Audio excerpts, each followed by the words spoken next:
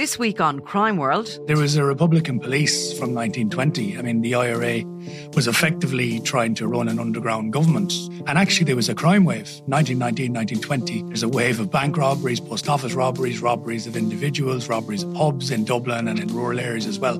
So the IRA tried to actually clamp down on that. They, on occasion, solving bank robberies and giving the money back to the banks. Now, I'm Nicola Tallant, and you can listen to my podcast Crime World wherever you get your podcasts.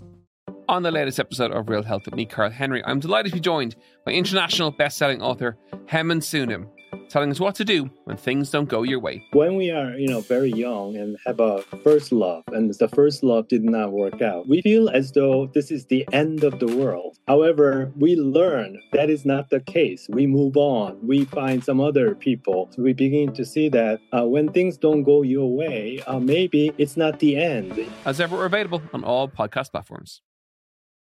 If you like the Indo Daily, you can follow us on Apple, Spotify, or wherever you get your podcasts. Today on the Indo Daily, Larry Dunne, the man who ushered in a new era in organised crime and introduced the plague of heroin in Ireland.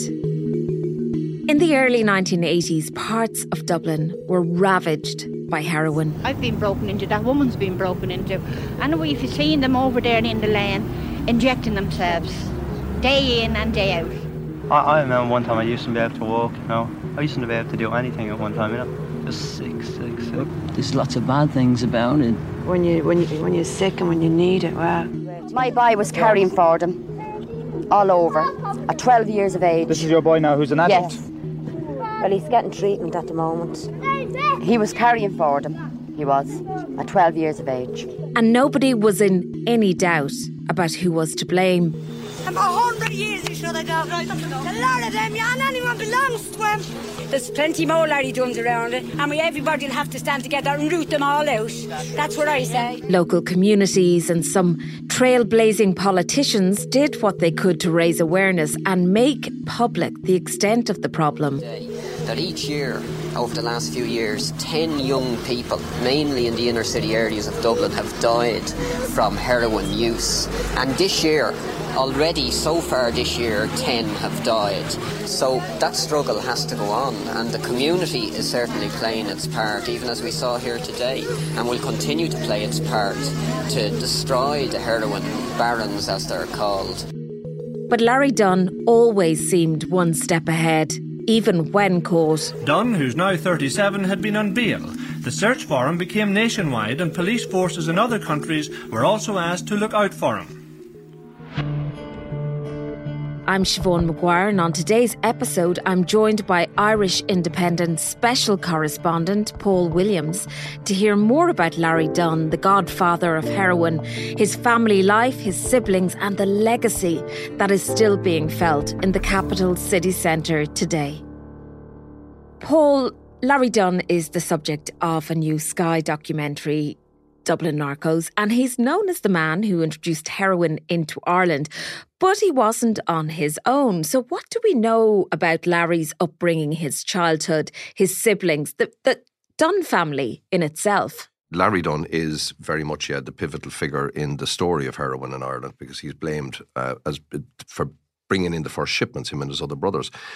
But his family are also quite fascinating in that they were the first, what you call, truly dedicated crime family in Ireland. Also, they were responsible for ushering in a whole new era of what we now call today organised crime.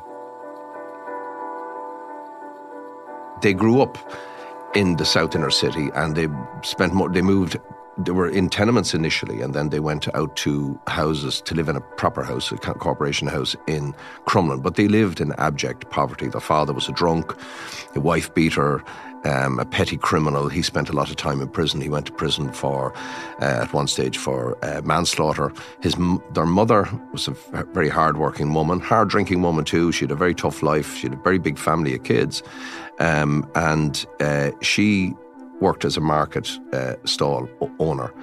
And literally the kids grew up, as I say, in abject poverty, hand to mouth. Christy Jr., as in the eldest brother of the family, Bronco, who's still alive and still complaining that he was always misunderstood, he was the first person, obviously, to get involved in crime. He was a very big character, a very colourful character.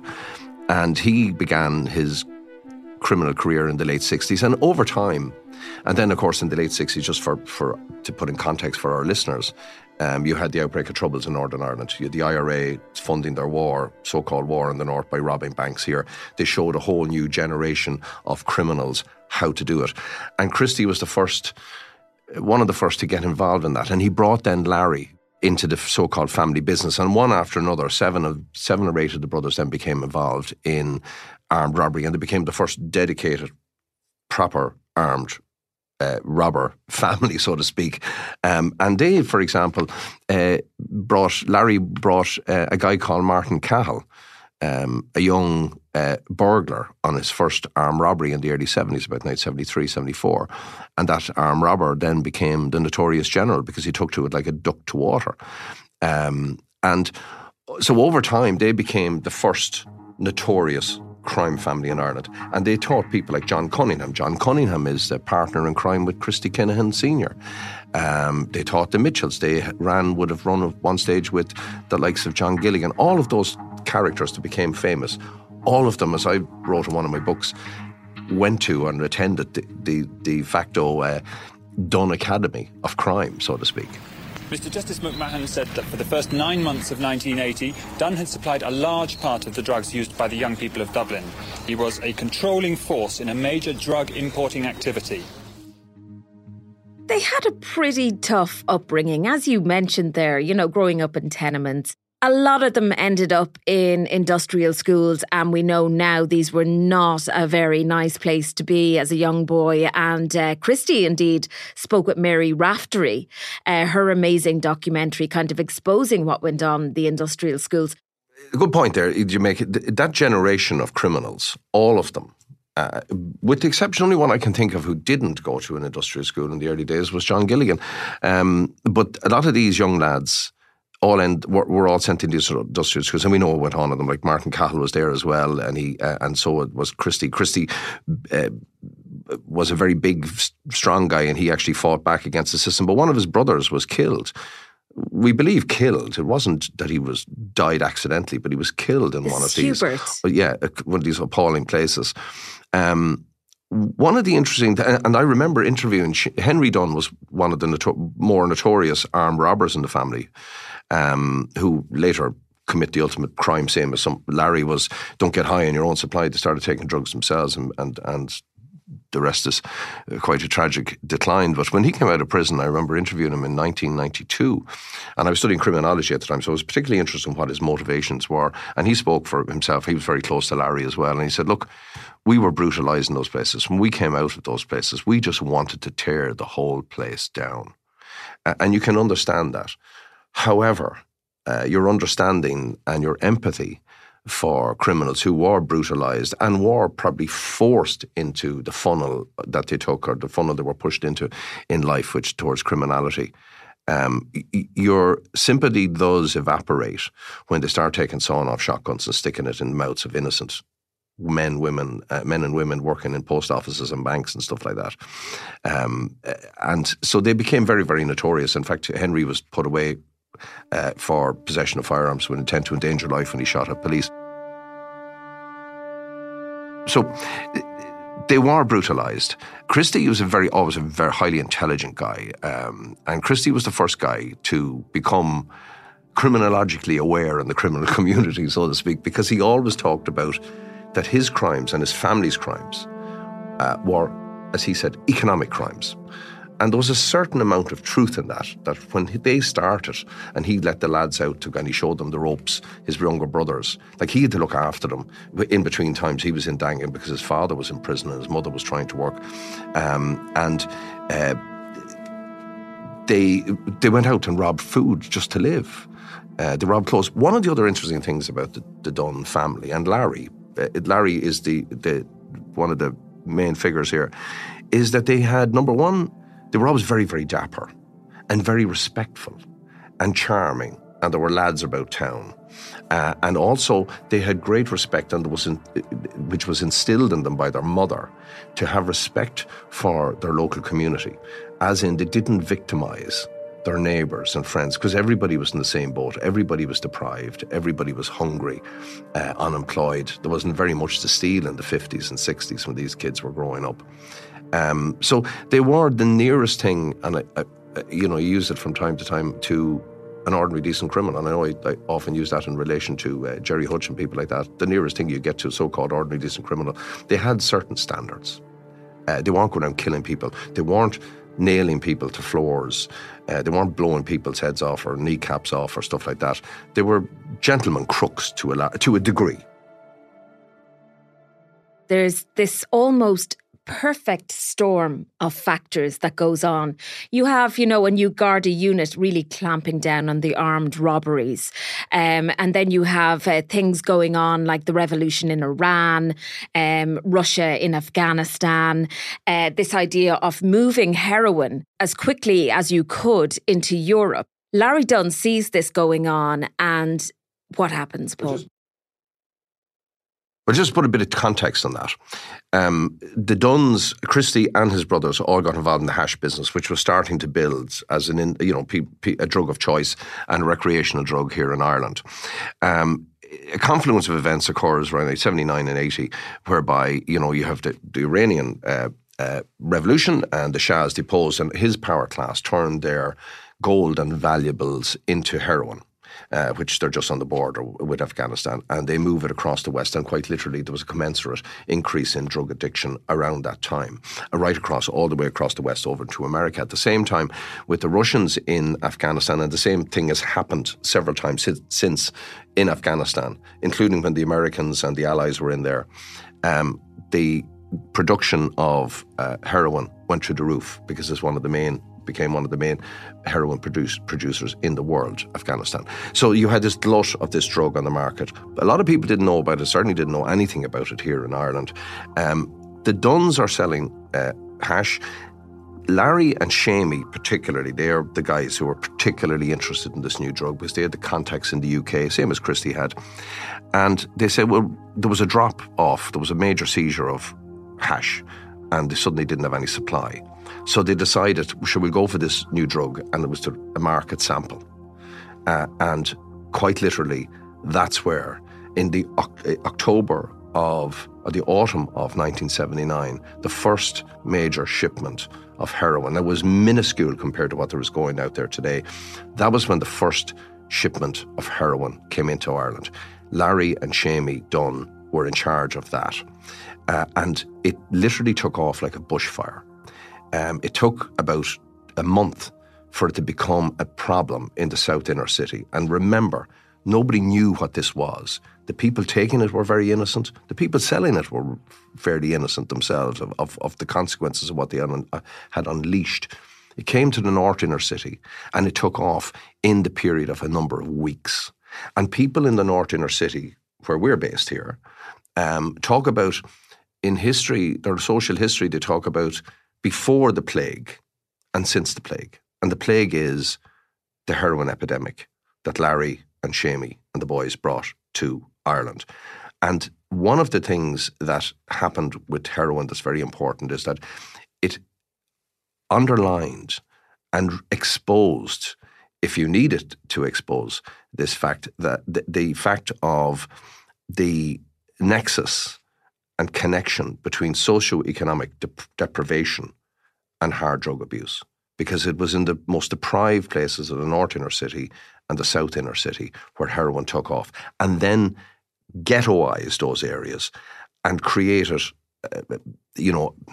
despair on a level we never seen. It created a human wasteland. In fact, just down the road from us here, again, I always say this is Larry Dunne's, I suppose, a testament to his endeavours. And it's down at the corner of Blessington Street and Buckingham Street. There is this huge statue, and it's like a form of a flame, and it's called Home. And the plaque at the base of it is, if anyone walks by it, it's dedicated to the hundreds and hundreds of people from the North Inner City who died as a result of the plague, as they call it. And they actually just, on the plaque, it says, loved ones carried off by the plague. And that is Larry Dunne's legacy, effectively. It was an horrific time. For a good 3 years, you just had all these flat complexes flooded with heroin, Paul. And then you have Larry with this odd moniker, Larry doesn't carry. You know, he was not running around with the heroin himself. He had a group of generals, a lot of kids doing the dirty work for him. And all the while, he was living this very flash life, Armani suits, luxury cars. When he got banned from driving, for example, he then had a chauffeur to drive him around. But you have this huge conflict.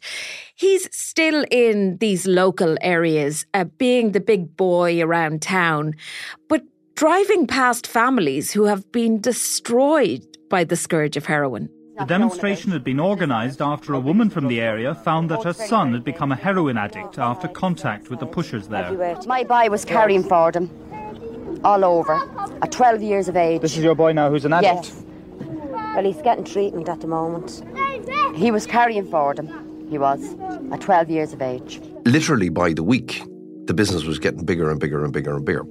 And the profits are prodigious. And this is where the first indicators of where we were about to see a shift in the whole flow of organised crime from bank robberies, because you can only do so many bank robberies, you can only rob a finite amount of money at a time, where you were going from, say, you could take 10 grand from a cash heist, which would be big money in the 70s. But suddenly then the sky's the limit. £100,000, so equivalent of $1 million today, could be made in a couple of weeks selling heroin. And he had this distribution model where he was cute enough to stay 2 steps away from, thus the term Larry doesn't carry. And his family became involved in it so heavily. But eventually, of course, you know, you have this undercover unit the cops set up called the Mock Junkies. Michael O'Sullivan, the legend, and Noreen O'Sullivan, our first female Garda commissioner. They were 2 leading members of that unit, along with Noreen's husband, Jim McGowan, was a member of this. And there were ad hoc cops who came on the street. They were based in Store Street and inner city stations. They were all kids. They wanted to go out and do something about it, and they started going out undercover and buying drugs. And one of the big busts was ultimately that they took down the Dunne family in a very short period of time in the early 80s.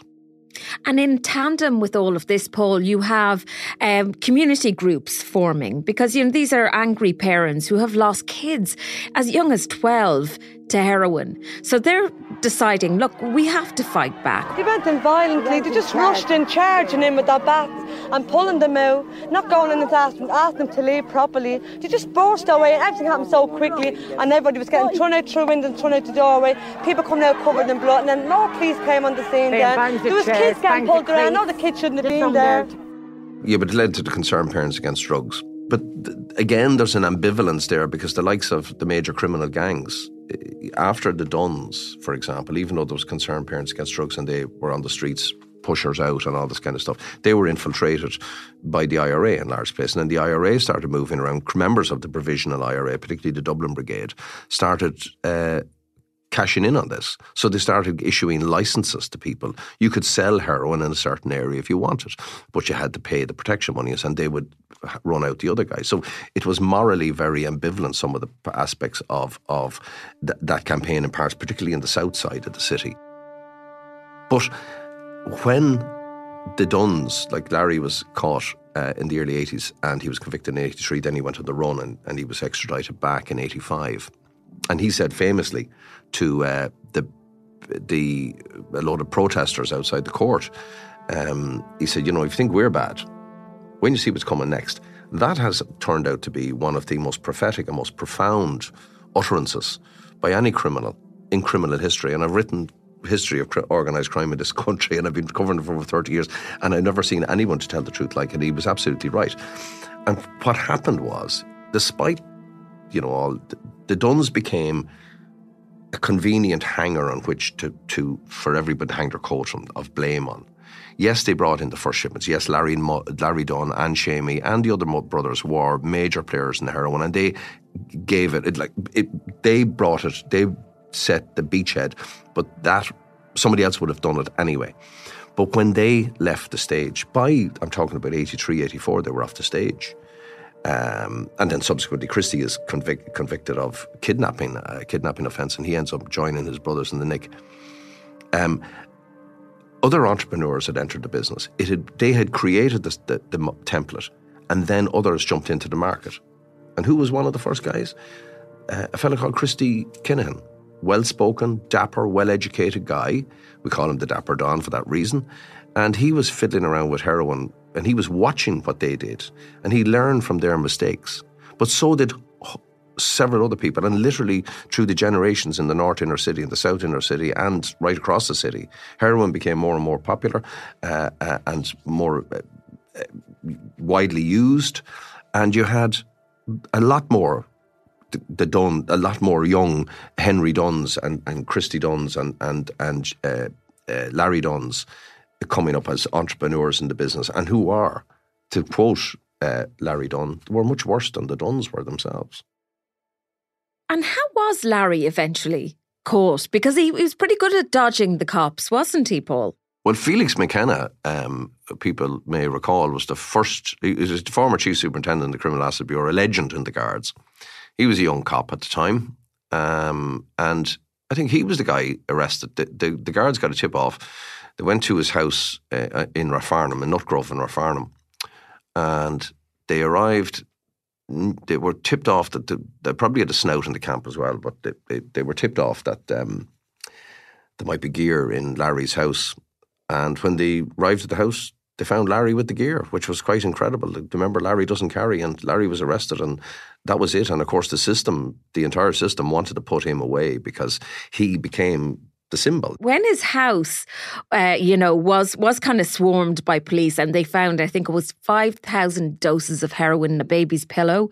Because of the laws at that time, Dunne is allowed to stay out of jail for 2.5 years while he awaits his trial or his charges. Siobhan, it's crazy. It is still crazy, Siobhan, because the same thing is happening today. But when he was reading the first trial he had was person paid off, and the jury was hung jury, so that was great. Then the second trial, he was noticing, this isn't looking good. So he decided to jump bail, disappear literally as the jury were practically coming back in with a verdict convicting him, and he went away for 2 years. Anti-drugs campaigners were out in force at Green Street Court again today, as they have been every time Dunnes appeared. This time they had something to cheer about, as one of Dublin's biggest drugs dealers was sent to jail. Dunne had actually been found guilty of the drugs charges 2 years ago. He'd skipped bail and fled to Spain, but was brought back last March for sentence. I suppose, to go back to Larry Dunne's effect and his legacy, it wasn't just about the heroin addiction and how it made life in these already deprived areas much more unlivable and unbearable, but it created a whole crime industry and a crime crisis, which I don't think we've ever. Once it arrives, it doesn't go away. And my thanks to the Irish Independent special correspondent Paul Williams, who has written several books on the issue. I'm Siobhan Maguire, and today's episode of the Indo Daily was produced by myself, researched by Tabitha Monaghan, with sound by John Smith. Archive clips from RTE Archives, RTE News at 1 and independent.ie. If you enjoy the Indo Daily, don't forget to like, follow and leave us a review.